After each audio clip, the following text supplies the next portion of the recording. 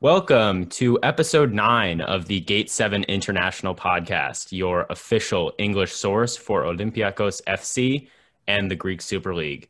My name is Peter Thompson. I'm here with Lambros Sirmos, Adi Bouroubasis, and our special guest for the day, Constantine Levoyiannis. Constantine, thanks so much for coming on. How you doing? Great. We finally won the double. Thank Yeah. you for having me, and it's a real pleasure. Congrats for the initiative. You're bringing together Olympiacos fans from all over the world. This was something that was missing, so really glad to be here with you guys to chat Olympiacos. Yeah, and we're incredibly happy to have you, and of course with all the good work you've been doing on Twitter with Olympiacos EU. Folks, if you aren't following that account on Twitter, it is at Olympiacos EU. I think it's Olympiacos with a C. So go ahead and give that a follow. A lot of good stuff coming out of there, and yeah, that is just our goal, to connect Olympiacos fans from around the world, especially those who are speaking English, and we appreciate the support. Additionally, we do have some other special guests coming up that we want to remind people about. During next week's midweek series, which will be on September 16th, we will have George Tsitsonis, who is the author of the book Achieving the Impossible, The Remarkable Story of Greece's Euro 2004 Victory.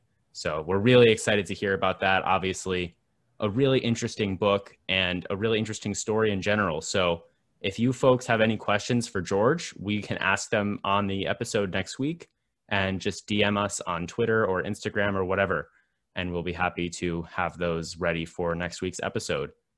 After that, on Sunday, September 20th, so a week after this one, we'll be having Bob Beans from Olympiacos English on the pod. He is tweeting at BobBeans83 and at Olympiacos_ENG, and that's Olympiacos with a K. So we will be discussing the upcoming Champions League playoffs. At that point, we will know whether Olympiacos will be playing Omonia from Cyprus or Red Star from Serbia. The week after that, so that'll be September 27th, we'll be having Christian Legas from Hellas Football on to talk about Champions League, around the league, and potentially match day 3 of the Super League. If that one is anything like our episode with other Hellas football writer Stephen Koduru, it's going to be a great one, and we're really looking forward to it. Additionally, we would like to say thank you to our sponsor, Piraeus International. If you need to ship household items, cars, or appliances to Greece, please contact our friends at 410-675-4696 or email them at sales@piraeusintl.com. And that's spelled Piraeus like the port in Greece. They can also import things from Greece to other countries like olive oil, marble, or anything that reminds you of Greece that you love to have in your current country. They're based in Baltimore, Maryland, and coordinate shipping from all over the country. And a fun fact about them is that they currently handle inbound and outbound shipping for the Greek embassy in the United States. So you're dealing with really good people over there. And with that, why don't we get into some transfer news? Lambro, I believe you have some new stuff coming up in the last few days for us. Yes, lots of transfer news, as well as just some general things happening around the league. A name we've been hearing a lot about is Levi Garcia. Currently, there is a bidding war going on, according to Greek press. AEK Athens have made an offer of $2.5 million plus a 40% sell-on fee to his club in Israel. However, new reports are saying that we have come in and made an even better offer. An interesting development. It seems as if the Gary Rodriguez transfer saga is going to end in a negative, and Gary will not be coming. Who knows? That could develop, as much as I personally don't want to see that happen. Moving on, one of our youngsters actually was in a car accident. A player that we talked about, I think first name Apostolis Martinis. He was in a car crash. It sounds like the car was completely totaled. Sounds like he was okay, which is good to hear. Something scary, definitely. We've heard a lot of deaths from car accidents in Greece. On to a more positive note, Jan Mvia, who we have talked about quite a bit, arrived on Friday, the 11th of September, and he's set to sign after today's Cup game. It sounds like he'll be announced tomorrow morning. That's exciting. We're also looking like we're going to be signing that left back after all. Reese, the Brazilian/Portuguese left back from Rio Ave, has been a difficult case. We are pursuing other options.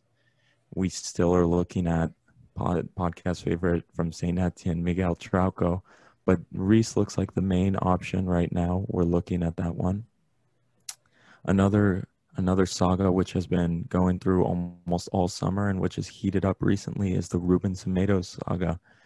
We've talked about how the club is demanding around 13 million euros from Benfica to let Semedo go, but it sounds like Benfica are willing to wheel and deal for this transfer.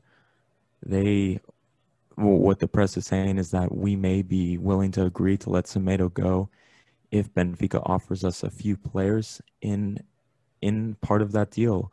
There's a player, a young fullback named Tavares. He's 19 years old. Looks like he could come over to Greece with a loan and an option to buy. The press is reporting that Benfica want 10 million for that. We're looking more at 5 million. Supposedly he's a fantastic youngster. We'll see where that goes. And just a quick reminder to everyone, yes, it's almost mid-September, but the transfer window still is open for almost another 3 weeks. We have October 5th. These deals are bound to happen in and out. Some results from around the league. Finally, the first few games kicked off on Friday. We had Aris versus Lamia. Lamia took the lead early, 1-0 with a penalty. Aris came straight back into it, however, and came back with 3 goals, I should say, and won 3-1. They did very well. And with that, there was a later game which happened, PAOK versus Larissa. They played in a formation 3-4-3, really interesting. Diego Bisesvar, the winger / central attacking midfielder, I would say, was playing at right back, an interesting position for him. He actually assisted the only goal of the game for Tsolis, who we've talked a lot about on this podcast, especially for the Greek national team. He had a fantastic volley he shot in. PAOK were quite dominant in the first half, despite a slow start, especially after the goal. Larissa came out of the gate strong, but winded out running out of energy at the end, it seemed. And one funny note from this game, we talked about how poor Chuba Akpom's finishing. If you guys want to see a really funny video, you can go and see Chuba Akpom essentially miss an open net. It's up there for contender of worst misses of the season from week 1. You can't miss those in Champions League.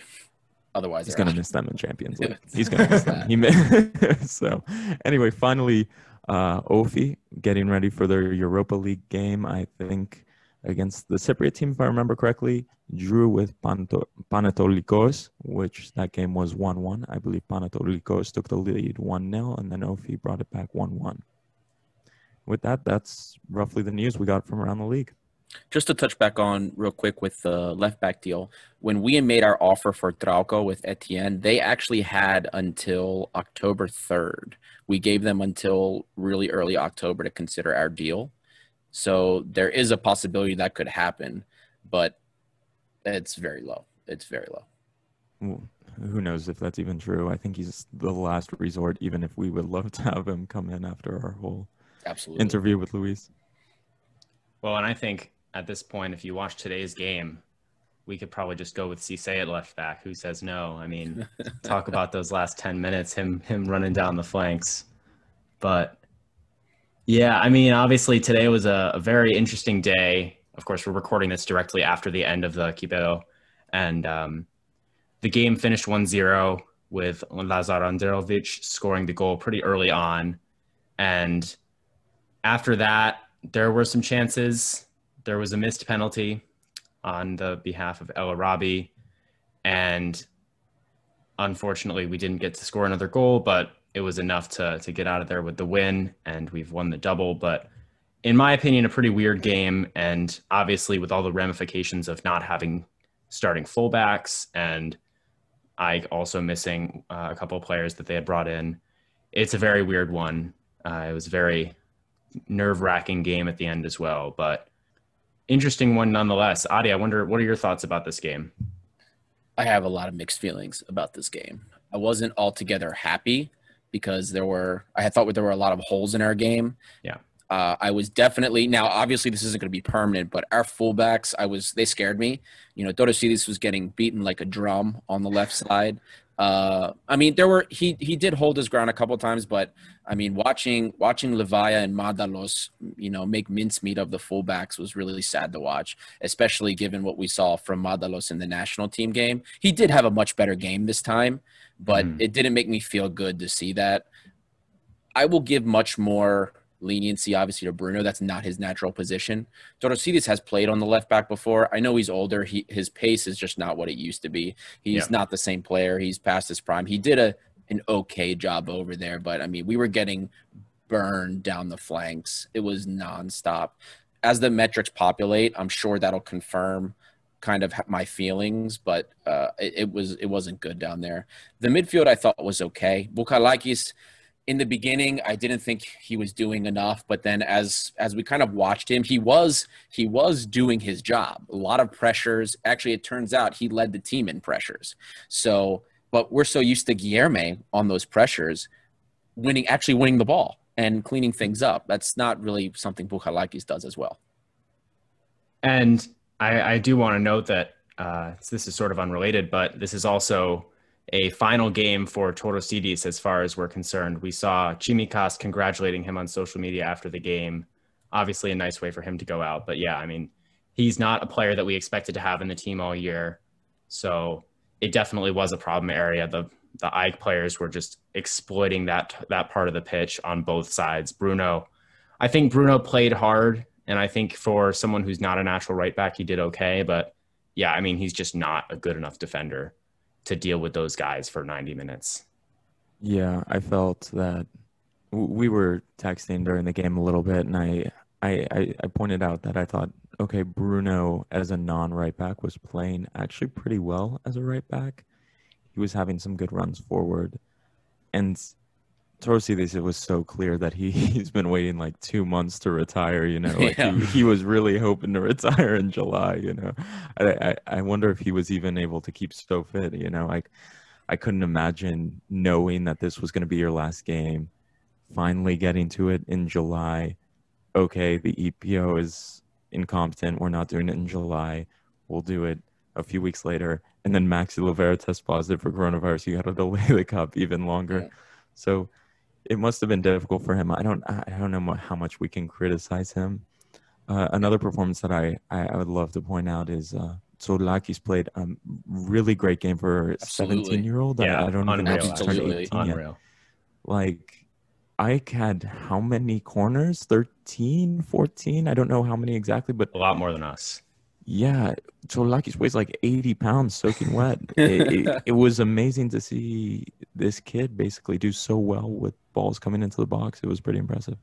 And that first real time he was tested in the game had me nervous when he sort of bobbled the ball, and it would have gone in the net if it weren't for Ba coming in just in time for that clearance. But after that, he was incredible, and he wasn't afraid to come out, and he was great. He got lucky at the beginning, and a good keeper needs a bit of luck. I mean, I think that shot, it deflected and then it bounced in front of him, and he tried to take it in, and it just bounced off and then cleared off the line by Bar. So that was the first bit of action that he saw during the game. Yeah. And then since that, I mean, you saw him come out for crosses and punch the ball really well. Yeah. I mean, guys, a 17-year-old now playing in a cup final. Okay, there's no fans, maybe a little less pressure, but it's still a cup final. It's the kind of game that can either make him a career at Olympiacos or kill his career at Olympiacos. If he made any kind of mistake today, it's the fans so hard, yeah. So hard in Greece. The pressure is unbelievable. And I'm really happy for the lads, like 17 years old. We've heard so much about his potential. And I think, he's got a good shout at being at the club for a long time, and, hope he continues his development. Yeah, he was an absolute standout today and had me really excited for the future. Obviously, Sa, I think, is working his way back. It seems reasonably positive that he might be back in a couple weeks for the beginning of the Super League. But, looking way off in the future, I'm looking at this kid Tsourlakis and thinking this could be this could become a great goalkeeper for such a long time. He was just I think what stood out for me is as a 17-year-old goalkeeper, he was incredibly confident to, as you said, to come out and punch those balls. Like it's oftentimes really hard without the experience to know when you can come out and when you can actually get to a ball versus when you need to sit back. But he really came out and just got to them, and he was good enough with the ball at his feet as well. Yeah, aside from that little blunder at the beginning, incredible performance. He's 17 now. He's still going to grow a few inches as well. Oh, yeah. Let's not forget. But I want to come back to something that Adu and you guys were saying earlier. Let's not forget, guys, it's I mean, it's not a completely makeshift team that was put out today, but we know that Martin's team likes to play very much down the wings and how important the wing backs are in our game. Mm-hmm. And you could clearly see this entire game that the instruction was to Torosidis and Bruno, stay back. Yep. I don't think I saw Bruno and Torosidis cross the halfway line, if at all, during the entire game. I think Bruno did as good as you would want somebody being called in to play a position they've never played before to play. So That's I mean, fair. hats off to him. And Levaya's Ajax's most dangerous player. I think he did all right. I mean, I think we still need of course, we definitely need another right back to replace Rafinha, to give him some oxygen from time to time. But to link back to this whole discussion about transfers, I think we're good for the playoffs. We have Jolebas and Rafinha in training the last couple of weeks. We've got another week with a game on Friday, our first game in the league, and then the playoffs the week after. We've got Envia coming in, probably being announced tomorrow or latest on Monday, I would say. Even if I'm doubtful that Martins will start Envia in the playoff. I think he'll go for Bouchalakis and Camara. Mm-hmm. But honestly, I would rather we wait until the end of the window where you start to get better players becoming available, and you negotiate completely differently as a club if you've already qualified for the group stage and you're on a completely different level in terms of the negotiation and the bargaining power that you have. You can attract better players. I listen to these names being floated around like Levi Garcia. It's like, okay, if we're just going to buy him so that Ajax doesn't buy him and then we loan him to Aris the next day. I mean, we have Radzelovic on the wing. We have Valbuena. We have Vrusai, who's being kept in the team. We have options in the wings. I don't think we should rush. I think we should wait for better opportunities, including at left back, by the way. Mateus Reis, never heard of him before. He's got a good body, 185, tall guy, Brazilian, 25 years old, but really there's nothing better out there. And I think this year is especially interesting. You touched on it a little bit with the transfer window ending so late into the season. It gives a lot of teams the opportunity to evaluate what they have and if they need more. So I think there's going to be a ton of activity once teams have played a couple games. We might see maybe teams in Portugal realize, oh, we don't really need this guy, so maybe they'll lower the price for him or something like that. And on top of the fact that obviously as October approaches and teams feel that sort of rush to get something done before the deadline, that will probably also bring prices down as well. Absolutely. And real quick, before we kind of go into who for us were the most important players were for this game, I thought Constantine had a very, very fair point about Bruno. I don't think with Torosidis and Bruno, I think it is definitely fair to say that we got what we could have reasonably expected out of them, 100%. I think that I probably should have clarified that when I first spoke, but I think, we got reasonably what we could have hoped to get from them. Torosidis is old. The guy wanted to retire, and we pretty much needed him to stay for that. Now, I think actually Bruno did cross midfield once when he made that full field sprint to overlap for Radejevic. Oh yeah, and he took did. the Yeah, shot. He just took the shot. I thought he should have been rewarded with the ball going down the wing. I felt horrible for them. Radejevic was waiting for him. I think he turned around 3 times and he was waiting for the overlap. I know. Shoot or pass, and then yeah. But yeah, no. I mean, in the end, we got what we needed. We got the results, so that does matter. Now, for you guys, who were your most important? I guess we'll start. Constantine, who was your MVP? Who was the most important player for you in this game? I think Radejevic gets the MVP because he scores the goal, of course. So without the goal, we don't win. But for me, Camara, I mean, he sticks out like a sore thumb on the field. I really hope we can hang on to him a little bit longer. I was looking Transfermarkt the other day. His market value has gone up to 12 million, which is it's high. And I hear the club wants 20 million minimum, if not 25. I really hope we can hang on to him a little bit more. But I just think that he dominated the midfield. For me, he was the best player on the pitch. And, I want to say Cisse had a good game as well. I'm always a little bit apprehensive with him. He has lapses in concentration, but he turns up in the big games, I have to say. If you play Football Manager, he's one of those players that in his strengths he enjoys the big matches. Lambro is a big Football Manager fan. Yeah, no, he's really always around. He turned up today, and him and Bar, they made some really important blocks. And yeah, the last thing I want to say, El Arabi, oh my God, like he needs to come out of this goal drought. He could have had a hat trick today. I'm a little bit worried for him, given the period we're in and the important games that are coming up. But he looks fit, as fit as you can expect without a preseason. He really needs to get a goal. Yeah, and we could talk about El Arabi for a long time, and I think what I saw from him is I agree that he looked fit, and the first opportunity he had in the first half, he had a really nice dribble by the defenders and put it just wide of the keeper, so very close. And I was not super upset at that point with him for not scoring that because he did such a good job to get in that position. But obviously the second half, I think we just saw him miss chances again and again, and then obviously the penalty.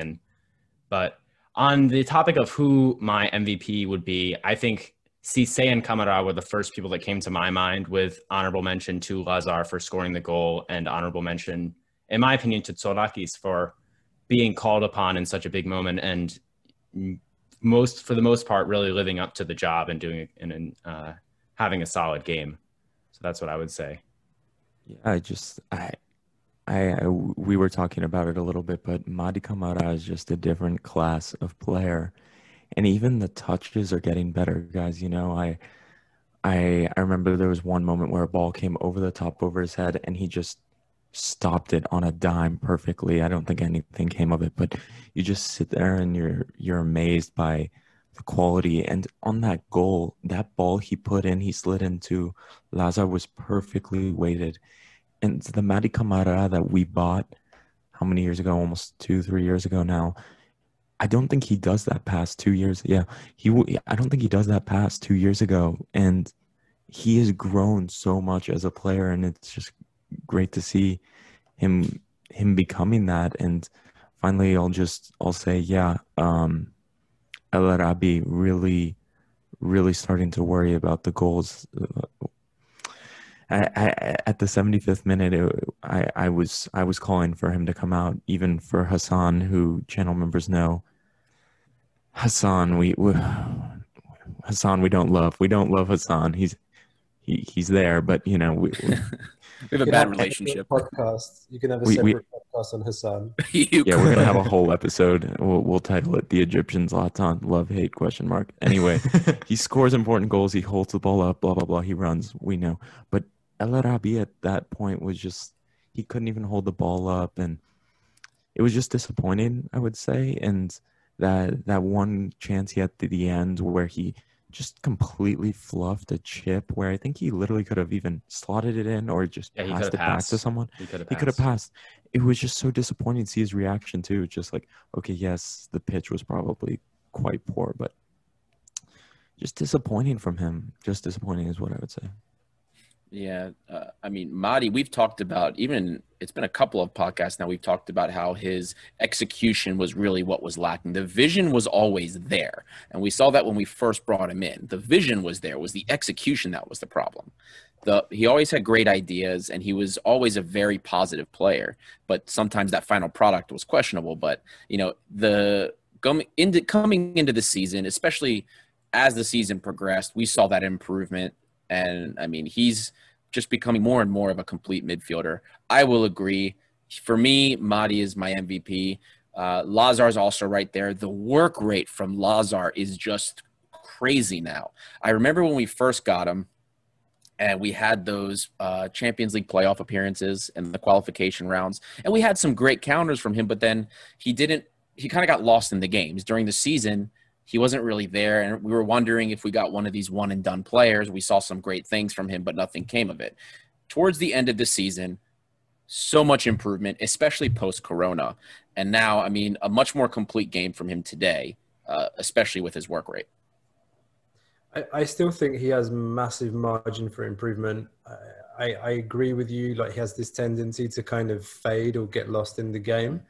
And I think there were moments again today where, I mean, he scored the goal, and then I struggle to think actually what he did during the game. Every time he gets the ball down the right-hand side, he terrorizes the other wing back because he's got great pace and he can kick the ball, like he can hit it really hard. Lazar has great room for improvement. I remember watching him last year during the friendlies. The first time I think he came in, and he had played in the under-21 World Championship or the Euro Cup, the under-21s. He comes on, and I remember he played in a cross with the outside of his boot from the left-hand side for a Fortuni's goal. And I just I turned around to my dad and I was like, this kid is good. And you remember what ensued? The 2 goals he scored against Krasnodar. Yep. Unbelievable. So I think he's a gem. Like, we've got to keep working that kid. Yeah, and building off of that, a player I was disappointed with, who we haven't mentioned, is Yorgos Masouras on the other wing. He had that one chance to slot away a goal. Yep. And he took it very poorly. And as exciting as Lazar was, Masouras was extremely disappointing. And that's something that concerned me a little bit. I guess we know what type of player we're getting with Masouras. He likes to run. But I'm struggling to see his future in the team if Rangelovic can establish himself. I wonder if Rangelovic does what he does, but does it better almost. And if we need another winger to attach next to Rangelovic and dropping Masouras. I don't know. Your guys' opinions on that? Well, Radejevic never used to track back. In the early games, we didn't see him cover. His distance covered was one of the least on the team.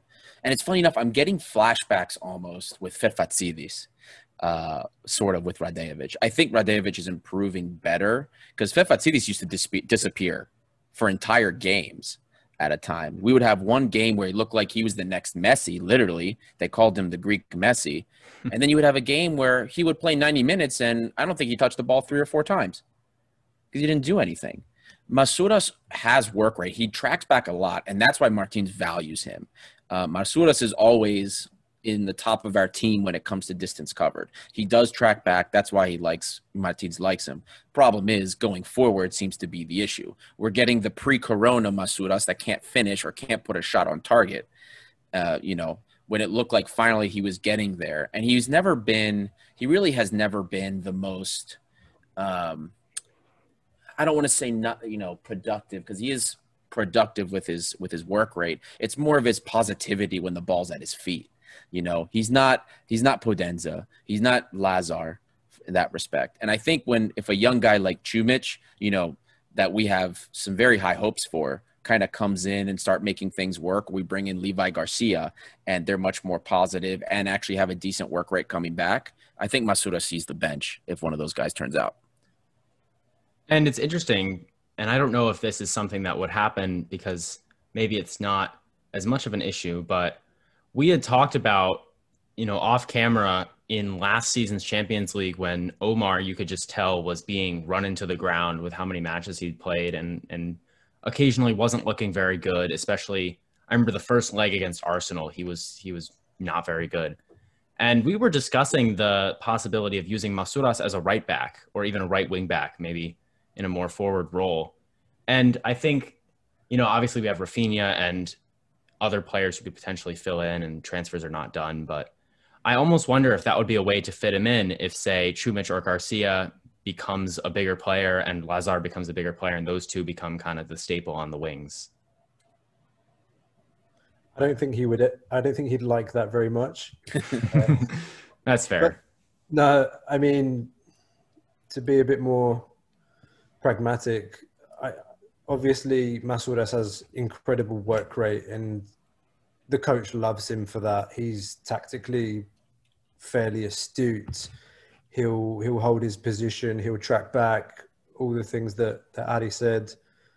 I think another real plus that he has is his off the ball running and his awareness to get into the box when the ball's on the other side. Yep. He'll get into the box and he'll play like a striker. He'll get in there on the far post. He'll link with the striker. I remember also this, was it against Arsenal? There was this action down the left where, he had some really great actions with Tsimikas, really good interplay. Mm-hmm. When I mentioned the wingers earlier, I don't think I mentioned him though. He's one of those players. He's like, what you're going to get from Masouras. Yep. You're going to get somebody that holds their position, that works their ass off the entire game. And he might even chip in with a goal. But he won't be that kind of winger that will take the ball into feet, run at the defender. But he's he will get some goals. He's a good squad player. Yeah, and just something to think about. I wonder how much Masouras needs that solid fullback next to him, that Tsimikas or whoever we may bring in, because Torosidis, we mentioned, didn't go forward very much. I wonder if Masouras, in order to excel as a player, to really show his best face, needs a fullback next to him who he can work off of. Just an idea, but I agree with all of you guys on those topics.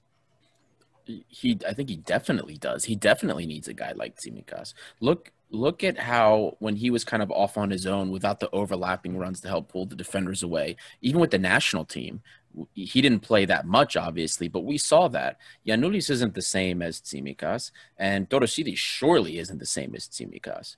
The value in Masouras is in his ability off the ball. And just to kind of highlight that, I have some defensive metrics for him. I mean, in terms of what he does in defensive duels, like, when he goes after the ball, trying to dispossess other players, he has the highest in any of our non-midfielders, central midfielders, and offensive guys. The best win rate. I mean, he's pretty successful with duels. Now, in the air, he's not superb, but that's okay. And he wins a lot of loose balls. He also leads the team, except for the defense and interceptions. I should say non-defensive midfielders and non-defenders as well. Leads in interceptions. So he does win the ball back. He does help, especially win balls in our half. So that's what's being valued. It's this defensive capability. Now, the offensive metrics are really what everybody hates about him because that's what's really poor. He's not very good on the dribble. Even when he's trying to get out of pressure, he's not super successful at it. He was more successful post-COVID, but there's a lot of, if I look at all the games post-COVID, he has about a 32% success rate when he dribbles. So, and he tries to do it only a handful of times a game. So usually he doesn't beat anybody on the dribble per game. And then his crosses are not accurate. He actually has only had one cross that met somebody's head in the last 8 games. Offensively, he's awful. well, I don't want to say awful. Offensively, he's not where we'd like to see him, but defensively, he's stellar. And another, I don't want to stick us on controversial players. Another player who we have been debating about what his future is Cafu. I thought Cafu came on and provided some great energy today. I don't know what you guys thought of him, but after his poor showing against Atromitos in the friendly, I thought he provided some decent energy and did the job in midfield. Personally, he won a few balls. I thought he played pretty well today. Yeah, and of course, he also had that goal that was disallowed due to offside. But I think I agree that he was good. I was actually a little surprised to see him come on, I think, for Valbuena. Obviously, we were looking to defend and maintain the 1-0 lead. But I kind of expected to see Fortunis or someone come on earlier in the game, and they went with Cafu, I believe, as the first substitution. So it shows, obviously, Martins feels comfortable with him in those positions. And yeah, we talked in, I believe it was with Steven, about how we don't really know what his role is going to be yet. So it's interesting to see him come in and actually play a little bit more forward than we'd seen him do last season, I think. Well, he's a poor man's Guilherme with respect to what we've seen, because he's pretty good. I mean, he's physical. He's a pretty big guy, and he intercepts the ball. You know, every time he plays, he's averaging on, you know, every game he plays, doesn't matter the minutes, oddly enough, he's averaging almost 4 interceptions a game, which is pretty high. Even when you're taking other defensive midfielders across Europe. I compared these metrics to other top DMs across Europe, and that's up there with them.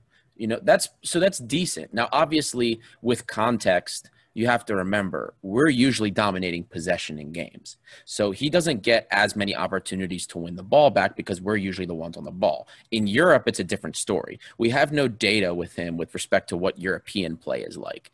Now, here's the thing he doesn't do that Guilherme does. Now, Guilherme was much more comfortable on the ball. I think he had way better ball skills than Cafu did. But Guilherme changed the field for us. We've said this so many times in the podcast. Guilherme would get the ball, switch the field, get us moving things, keep the opposing defense on their toes and moving around. Cafu doesn't do that. When he wins the ball back, he usually likes to dish whoever's close to him. Just to give you an idea, I mean, the most recent friendly with Atromitos, Cafu passed the ball 60 times.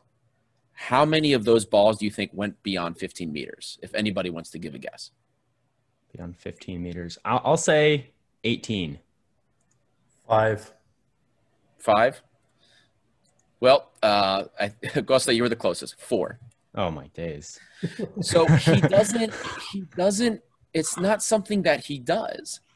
Even though he was actually pretty successful with them. I mean, he completed 3 of 4, and they were like kind of cross-field balls, but he doesn't like to do it. Guilherme did it a lot, and we were so used to that. So when we see a guy like Cafu who doesn't do that, all of a sudden, you know, because Guilherme had the bar so high, we look at Cafu and we start to think he's not up to par.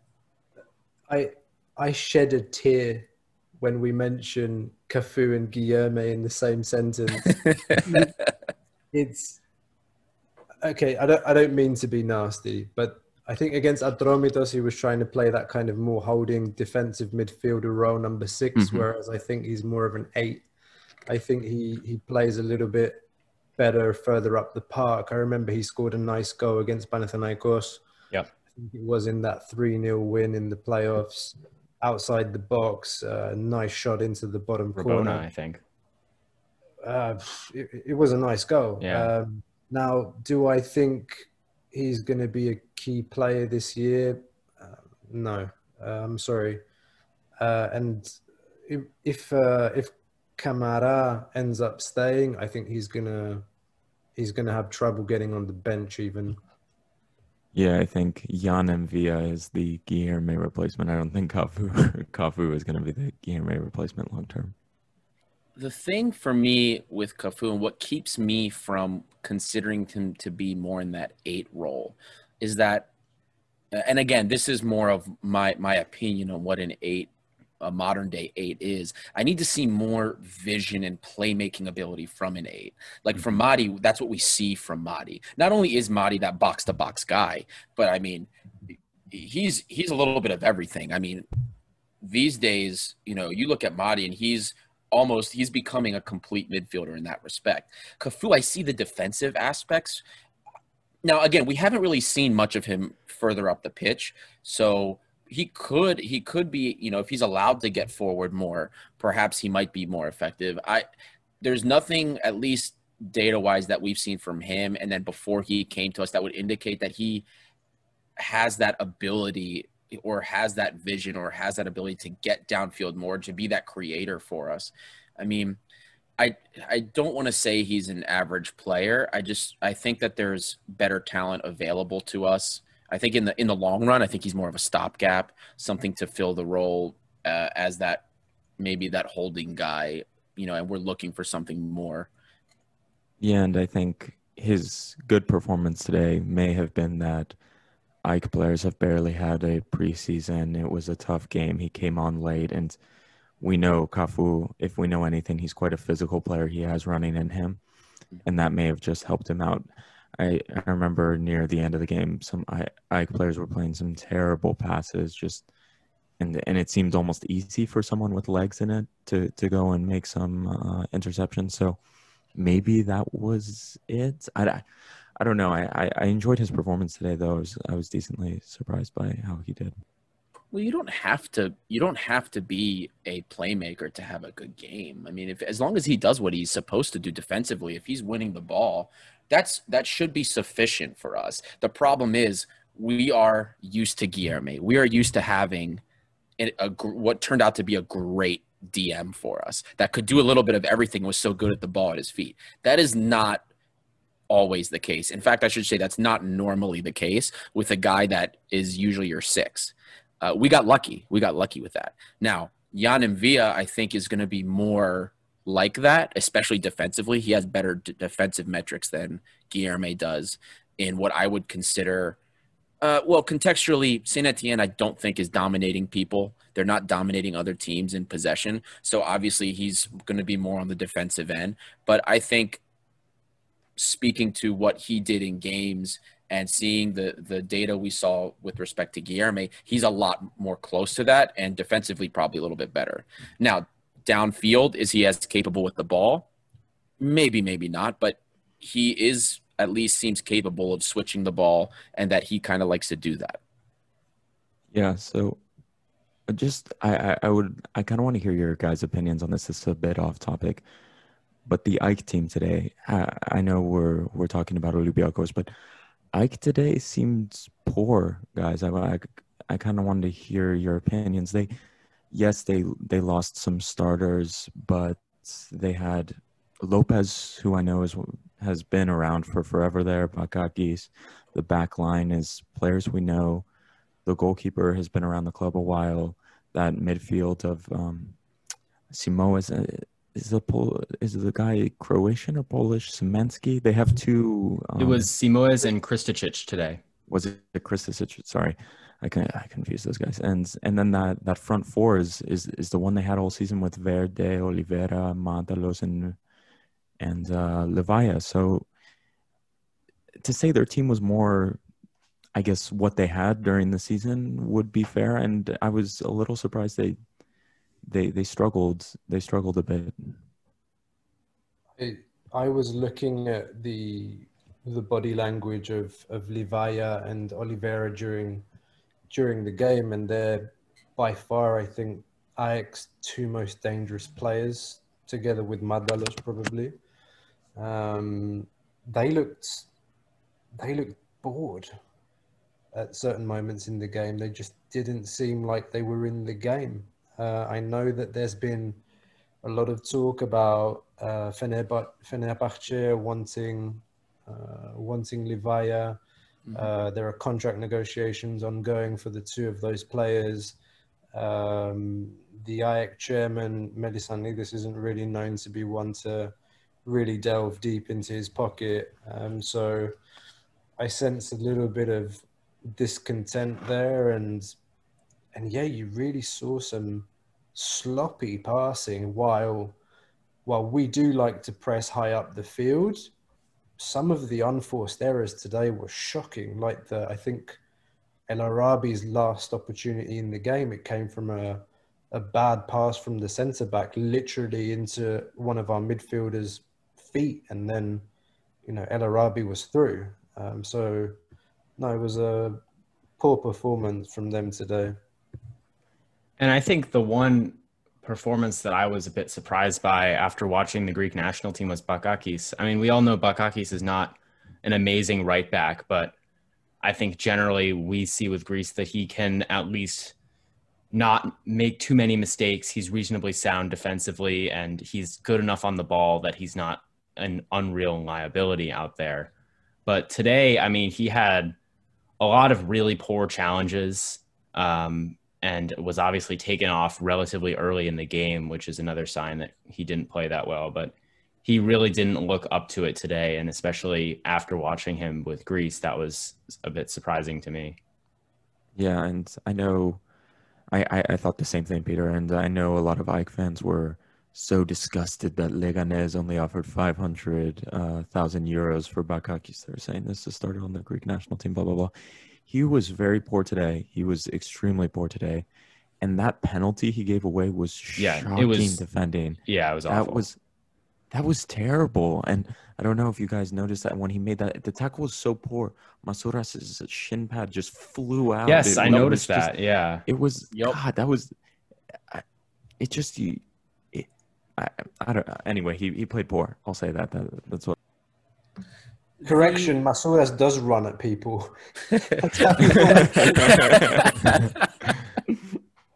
Bakakis only, but yeah. Yeah, I mean, even Radejevic was kind of having his way on the opposite end too. Yep. Neither fullback really played too well. Now, I will say this, despite the plethora of, let's say, unforced errors, the thing that still bothers me is that they were still outpossessing us. The thing that bothers me with our team, and this isn't just this game where it's happened, this has been for 2 years we've seen this. We will get a lead, sometimes on a rival, sometimes on a smaller team, and we kind of just hang back. It's a lot of times with this team, it's a tale of two halves, especially if we get a lead. And 1-0 leads, 2-0 leads for me, that's not comfortable. We've seen so many times teams come back from 2-0 down. I mean, it happened to us in Champions League group stage. Yep. We have. Yeah, I think that's a very good point. And I think I've noticed it the most in the league. I mean, obviously we had the Tottenham game, but even in the playoffs recently, I remember there was an Aris game that I think finished 4-2. And I mean, obviously if you score 4 goals, you're probably good to go. But I am personally just wanting Olympiacos to be, the best team in Greece by far, and seeing them just sort of switch off at the end of games and give up goals to Lindsay Rose for Aris. It's kind of disappointing. And I think there was an AEK game more recently in the league. I wish I could remember. And we won. And I think we scored. Did we score 3 goals in the first half? And then the second half was, if I remember, it was just a lot less exciting. And the team had very much turned off. I think it was we scored 3 goals in the first half. I wish I could remember. I think the game maybe finished 3-1 or something like that. But the team just looked awful in the second half. Yeah, I think my greatest memory of this, not under Martins, but was we went to Oaxaca with Besnik Hasi. I think this was his last game, if you guys remember. We scored early with Marco Marin and Ofoy. Maybe Ofoy scored actually in the 50th minute in the second half. And then AEK came back and won 3-2. I think that was one of the most upset I was after an Olympiacos game. That came to my memory, a horrific memory, AEK and blowing leads anyway. But yes, this is also something that makes me upset when we just go defensive after an early goal. I'm a little bit less concerned given where we are in the season, and given that we haven't had a proper pre-season training. And going back to what I said at the beginning, our wing backs are so important for our build-up and our possession play that you normally see Tsimikas and Omar on the halfway line waiting for the ball on the byline, and playing those, those 1-2s with the midfielders, and then, having the wingers essentially as inside forwards. The fact that we didn't have those wing backs that could make those runs and give us that width today, it didn't allow us to play that, that sexy possession football, that attacking football that we like to see Olympiacos play. So I'm less concerned about that. I think today was a professional win. We did what we had to do. We went out there. We won this damn cup after it has been postponed, cancelled 2-3 times, I forget. But sure, I mean, you guys raised the point that we go up 1-2-0, 3-0 in games, and then we take the foot off the gas. Okay. It happens. I mean, you're 2-3-0 up and you say, okay, I can take the foot off now and I can just sit back and wait for the counter. This game's done. It happens inside the head of the player. The game's over. So he kind of he takes the foot off the gas just that little bit. Yeah, I think those foot off the gas moments are understandable when it's Larissa and Volos. But, sometimes as Olympiacos fans, we think we're just so much better than AEK, PAOK, especially with how we perform sometimes in Europe. And a lot of times we want to beat our rivals by a big score. And sometimes it just seems we go kind of defensive against them or play more conservative. And I know a lot of fans get very upset about that. And sometimes it leads to these boring draws and people are upset, and they're saying, look what we do in Europe. Why are we playing like this domestically, blah, blah, blah. I think it's also characteristic of Portuguese coach, though. So at the Yes. end of the day, the most important thing is clean sheet. We had a lot of clean sheets last season. Our defense was so solid. I'm really proud of that. I mean, defense is where it starts. And I think if you look at the tactical analysis of the games and the way the team is set up with those two lines of defense, and then the midfielders, the wingers coming in as a fifth defender, I think this Portuguese coaches, they have defense really at the top of their tactical training, and you can see that, and you can see that the way the team is set up in defense and the way that we transition is again kind of characteristic of this Portuguese way of play. If you remember how we played under Marco Silva, it's very similar style. And Jardim as well, Leonardo Jardim, you guys remember that? And we canned him when we were undefeated in the league and actually still doing well in Champions League. That one blew my mind when that happened. I think we've also addressed kind of Portuguese coaches and similar defensive styles that we've seen. And Constantine, actually, I wanted to bring up or kind of support something you discussed a little bit earlier about not having, Omar and Tsimikas, those wing backs that help us stretch the field and really help us get forward. In terms of interplay, we saw, of course, the only interplay we really saw between, we'll say, our wingers was really when Valbuena would shift either left or right. He was the one that had to get involved in that. And our 10 hasn't always had to do that, because those wing backs always come up. We had no interplay today, zero, between the wing backs and the wingers. Whereas when I look at kind of like the webs, there's actually data on courtesy of Y-Scout, and you can see grids of interplay, who's connecting with who the most. And it's always the wingers and the wing backs when Tsimikas and Omar were here. Nonstop. They had the most connection with their wingers. And this time it was all Valbuena. Valbuena was the one doing it. And really Bruno and Tordesillas, by design, were staying back more and more defensively, a lot more cautious. And that is very true. And, with that context, absolutely, that this was much more risk. Martins, we know, is pretty risk averse. So this was a much more risk averse game plan to kind of get in there, seal the win, and be done with it. And it's also important that we all remember this game could have very easily been 3-0. El Arabi missed the PK, and then when he absolutely tooled Bakakis on the left, going by him and then cutting back in, and he whiffed that shot too right in front of the goal.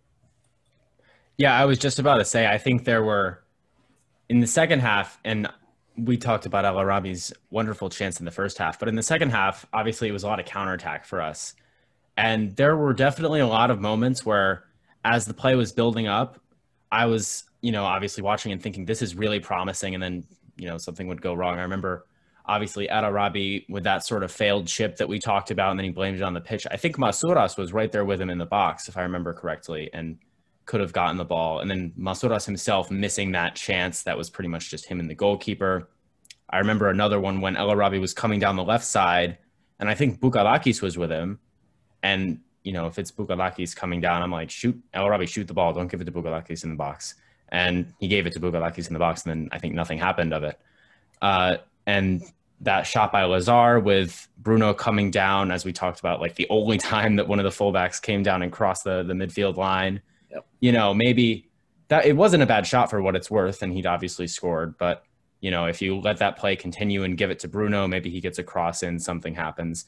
So I think there was no shortage of chances. Obviously, Ike did dominate possession, and that's partially by design, given that we'd gone up. And at the end of the day, it's not like they were firing chances. They did get a lot of corners, but they weren't out in open play really destroying us that much, as in the sense that we were as well. So, I don't like to be the person who says, oh, it should have been 3-0, we should have won all this stuff. But it certainly could have had a higher result if El Arabi was maybe having a better day, or just if a couple things had gone our way. So I think that is a good point and worth considering as well. Yeah. Just to jump in, and on the points you guys have made about the clean sheet idea, I think that's a really good point, because when we play our rivals, keeping the clean sheet gives us a chance of winning. I always think there's one mistake, there's two chances that you're going to get in a derby. And if you have, and that killed us before we had El Arabi and we were searching for that striker, we had Hassan. There are those few moments in that hot atmosphere where you get that chance and you put it away, you keep the clean sheet, and you're through, you get the win. And I think that's really been why we've been winning those games. We've had those quality players. We've been winning more derbies recently. We went through a streak. I don't know why. I remember before Martin's, even at the beginning of Martin's tenure, where we just struggled to win derbies, because it just felt like we could never get the goal. But anyway, that is just my going off track. Keeping the clean sheets is a good thing, and I know we're kind of spoiled to be able to whine about it at this point, but it is important. Pivoting to a different player. So just kind of, I'm looking at some of the fan pages on Instagram and Facebook, and the Greek fans in Greece are not happy with Boukalakis. Translated from Greek, here's a couple of the comments. Why is he on the team? What is he doing? Worthless. What are your thoughts They're on kind today. They're kind today. My God, they're kind. The never-ending story of Boukalakis. Yeah, this is nothing new to me. But I kind of feel a little bit sorry for him. Well, generally, you've got these Greek players that can play central midfield or not in defence, and they all get trampled on by Greek fans. I mean, even us, we're talking about Masouras and Boukalakis. Yeah. I think Boukalakis, he gives balance to the team. He's left-footed. He's not our best central midfielder, but he's improved a hell of a lot over the last couple of years. And he's another good squad player, like Masouras. He's good to have in your squad. He's pretty reliable. He didn't have the best of games today. He misplaced a few passes, but okay. I mean, you hear a lot of stick for Kalagis and Masouras, but okay, they're good squad players. Yeah, and in the stadium in Kariskaki, I went a few times these past Champions League qualifiers. The whistles he gets, the people yelling at him, and it must be difficult. Also, he's Greek, so he understands what people are saying. You're you're Cafu. You have no idea what people are saying. Maybe they're saying, "Go ahead, you're doing great," you know. So he understands what people are saying, and they're whistling him, and you can hear the whistles, and he's improved. He's improved, and I know people don't really think about it. Our Football Manager playing listeners will know registration, especially for Champions League and European games, are important, and these homegrown players who are Greek and have come through the youth academy are sometimes important to have. And I think he does the job, you know. He's a good squad player, and I agree with that. And giving him stick about a poor game. Look at El Arabi. This was a disaster class of a game. If that was a Greek striker, he wouldn't be in the team anymore. He would be. I do not care who it was. If he had a Greek last name, he was on the street tonight. He was done. You know, he'd be heading to Poland with Yanni Masouras. Yeah. So So complain about Bouhalakis. Well, go complain about El Arabi because he cost us almost as much this cup final.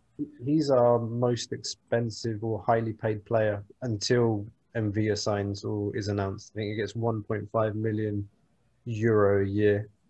And I'm going to say something or ask a question. Do you think we're going to buy a striker before this window ends? And I'm going to go out on a limb here and say something wild. Edinson Cavani is still available on a free transfer. Big banger. Bomb. That's Greek bomb. Media loves airport. This. I don't... do you think we'd cover his wages? Anything. Real question. Anything's possible. Our chairman's crazy. Cavani and Godin both coming in. If he's still available on the last day of the transfer market... I mean, okay. As I said, I'm speculating. I don't know anything. It hasn't been reported, or you know, some crazy person has probably written about it on Twitter and said, "Oh, let's go and get Cavani." But I mean, the question is, do we get a striker? Are you worried about El Arabi's form? Because I'm not comfortable with Hassan playing as our first striker. Neither am I. I think he's a good option to have as a second striker. Yeah. But I'm a little bit worried with El Arabi's form, and I really wonder if we might start to think, is it time? Could a bid come in for El Arabi? That's an interesting question. Well, what's the old Martin Tyler saying? Form is temporary, class is permanent.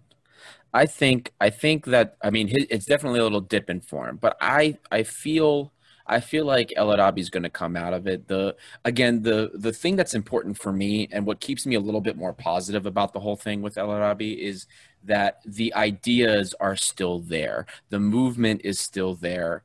Positioning is still there. So, you know, he was very aggressive. He was pressing on the defense today. He had the right ideas. It's just the execution wasn't there. And I feel like we've been more fortunate, especially under Martins, than not with like player form dips and drops. Martins seems to be able to reverse those quicker than not, because we've had similar form dips and drops with Guilherme at points. I mean, he's probably was one of our most consistent performers. Madi with, you know, he had a couple game dips here and there. I think in the long run, El Arabi will be okay. It was a frustrating game, but I think in the long run, it'll be okay. And just a quick little thing for Bouhalakis, his heat map has just been uploaded for, you know, his distance covered and where he went. He actually covered more ground than Madi today. He was everywhere, even though a lot of people didn't notice it, but he covered more ground than Madi. So if people are going to complain that he wasn't putting the work in, he covered way more distance. And I also want to address this because some people thought that there was no way it was true that Bouhalakis was an accurate passer. He is our most accurate, not just general pass, short pass under 25 meters. He's our most accurate long passer. He connects almost everything. He is very technically sound. The question is, how can we get him to want to do that more? Because when he does it, he connects. When he sends through balls, they're usually right on the money. It's just how can we get him to look forward more often and be more positive? Okay, so the Bouhalakis news is interesting, but I want to get to the BAM striker as we are Greek football fans. We're irrational. Why sign Cavani when you can get the god himself, Mitroglou, back, hopefully on a free from Stop. Marseille. Stop. In the goals, he's still got Stop. something left. Oh my God. When you can pay him a ton of money to do nothing, that's a bam right there. That is, Oh. I will fly to the airport and I will arrive with him. Have we ever paid anybody? Cavani was making $7.5 million. Have we ever paid anybody $7.5 million a season? I don't know. Even under Kokali, I don't think we paid anybody that much. There I'm was trying a to- there was a guy called Lajos Detari. I think he was a Hungarian player that played in the 80s that my dad used to tell me about. And I think the chairman of Olympiacos was a guy called Koskotas at the time. Yeah. And this guy went to prison later on for, I don't know, getting bankrupt or doing some shady stuff. But that was a big money transfer from, guy from former Soviet Union. I could be wrong. I don't want to offend any Russians or anyone from that part of the world that might be listening. But yeah, that's crazy money. 7.5 million Cavani was earning. Yeah. Well, I know we've paid some players over 3 million. If you guys remember Diogo, the Kokali brought him in. There was a 10 million euro transfer, I believe, when we bought him, and we brought him in. Now, even when that first year when Marinaki just bought the team, and we had hired Lenin, I believe it was Iwald Lenin was our coach with that terrible performance. We ended up losing Champions League and then losing again to Maccabi Tel Aviv before we hired Ernesto Valverde. Diogo was getting paid 3.25 million euros a year back then. It's not bad. Yeah, so that's the highest one I can think of. This Cavani news just backs up my point even more. Airport, Bameo, the Romeo, let's do it. Bam, Mitroglou, let's do it. Yeah. Anyway, guys, continue. That's a terrible idea, probably. I just want to give some credit to Linen because I think he was the guy that signed Holebas, huh? He was, and found him in second or third division Germany. He was him. 1860 Munich, 26-year-old signing Jose Holebas with a Greek grandmother, and everyone was like, who the hell is this guy? I was one of those. I still remember that back when the old Greek soccer forums were around and everybody was freaking out. I still remember seeing Greek fans on Facebook flipping out. Marinakis had just become the owner and they're already ripping on him for these terrible transfers. That he was a wonderful surprise. Who else? I'm thinking of another Algerian player that we had gotten in Greece. We actually paid him a lot. No, not Jabor. The other one. He was the other Algerian. That was Jamel Abdoun. That was it. And he was another one that we picked up. His wages were actually really oddly high, and he led the Super League for us in assists 2 years in a row. And that was a really kind of poor level Olympiacos team. Yep. That was a really poor Olympiacos team. Was that the year that Jardim was the coach, or it was the year leading up to that? But yeah, it was just one of those years when I think we'd won 4 or 5 in a row, and we were going to win the league again, and it was just getting kind of boring. It was like, Abdoun's our best player. What? Yeah. Now, to give perspective to the listeners, from some of these other teams in the past, how many of those players, so again, we talked about Abdoun, led the Super League in assists when we won the title back then. Does Abdoun make this team under Pedro Martins? This team? Yeah. No. Exactly. Now, some other players we can think of. Albert Riera, the first BAM that Marinaki brought in our first season and then played under Ernesto Valverde after we fired Lenin. Does he make this team? Maybe a squad player. Rotation. That's what I figured. Maybe a rotation player. Joel Campbell. Absolutely. Okay. I would take Joel Campbell, actually. I would. Yeah. I still would as well. As in his form at the time. Yes, exactly. Not And like playing exactly. in Mexico currently. And to beat you to the gun, Arieli Bagasa can play on Oh any my, team. absolutely, He can still play. absolutely. I'm pretty sure he's on the coaching staff. But- He's there. His son so- is in the youth academy as well. Taking all of that into account, right? Even though obviously with respect to what happened in the Kipalo, this team, even though we've lost pieces, is one of the better teams we've had in the last decade. Not a lot of players in the last decade that we've had would make this team. You know, obviously Ibagaza, probably one of the best midfielders we've ever had. Dominguez, Yeah. unquestionable. Cambiaso, also solid for us. Yeah. You know, Joe Campbell. But we look at those guys and we see some of the best players we've had in the decade. So this team we've put together, and, you know, even though maybe it was a mediocre performance, not the best, this is arguably the best team we've put together in the last decade. Yeah, and just a player that comes to my mind who is now linked with us, Kasami. Any thoughts on that? Supposedly had a great season in Switzerland. Is that someone you guys would see coming back with us? I'm okay passing. I don't know if he fits in this team. I think Yeah. you know, he could fit into Bukhalakis' position and be that left-footed player in midfield as well. He's strong. He had a really good season in Switzerland, but I don't know if he fits in this team. And to answer, I guess, the question that Aris is bringing forward, is this the best team in a decade? I think it is. I mean, Valverde's team, the second time he came, was an excellent team, but it was that kind of team that played high press attacking football for 65 minutes, and then the rest of the game they were dead. This team is fit. It has options, solutions. They can play possession and attack. They can defend and counter.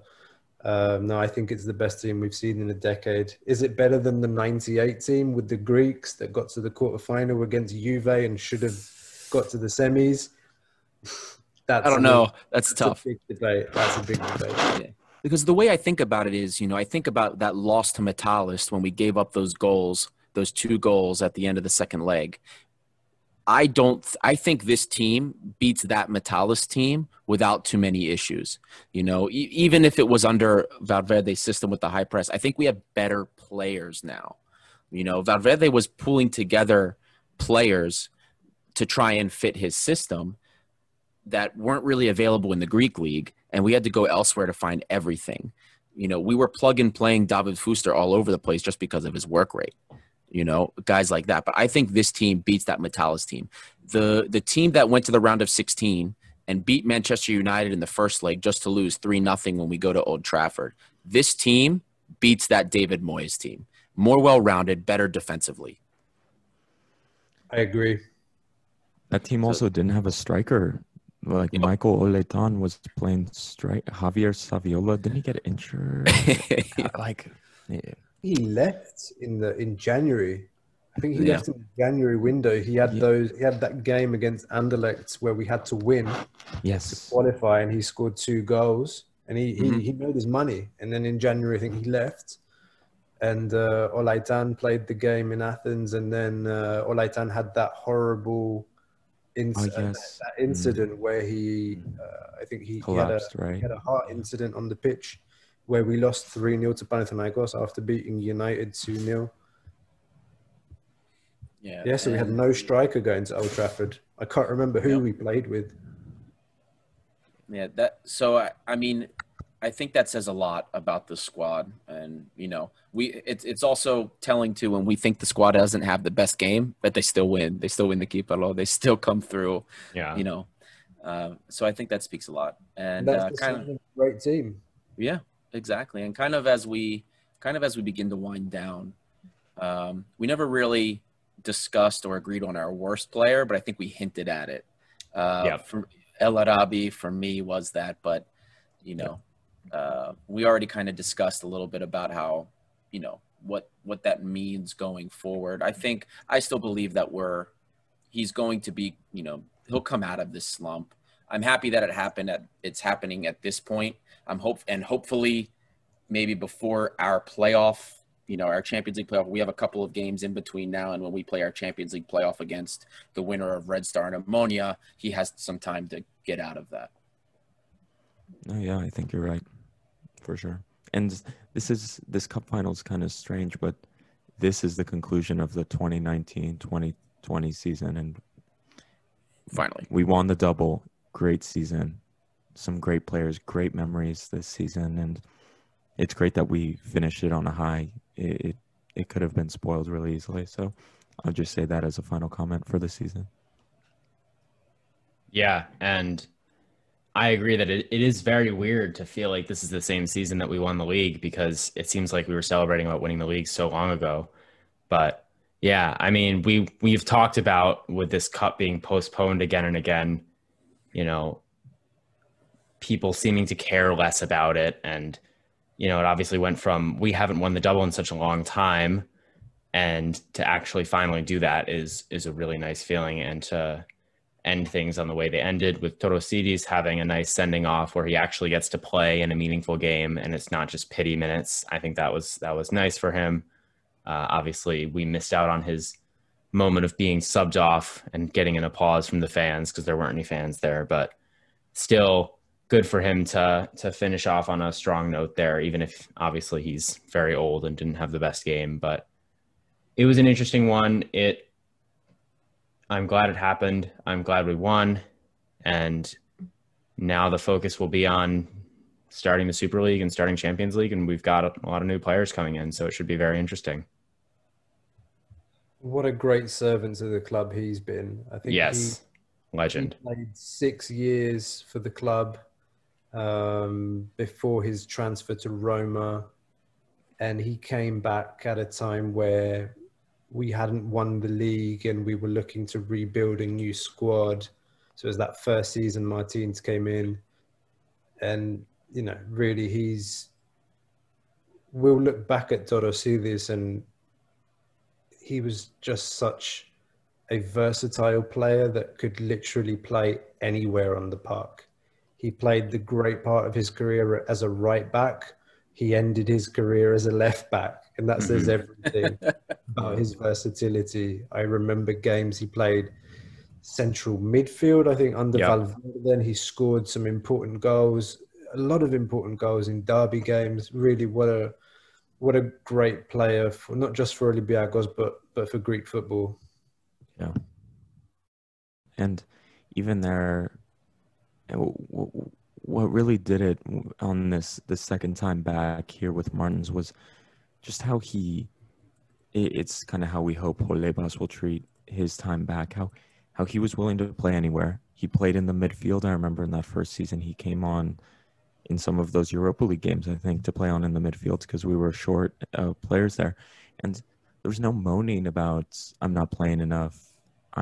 We should rotate more. Maybe in smaller league games I should play more. And I think that shows the character he was. And whenever we scored a goal, the moment that comes to me clearly of like him as basically his second time here as a teammate was when Lazar scored that goal against Krasnodar, and he was the first guy on the field hugging him and just lifting him up, and he got a yellow card because of that, because he was a substitute and he ran onto the field, and that just showed you the type of guy he was. He loved the team. He was almost a fan in that moment. He ran on the field. He was so happy. And exactly as you said, he was a great player for the team and a great servant to the club.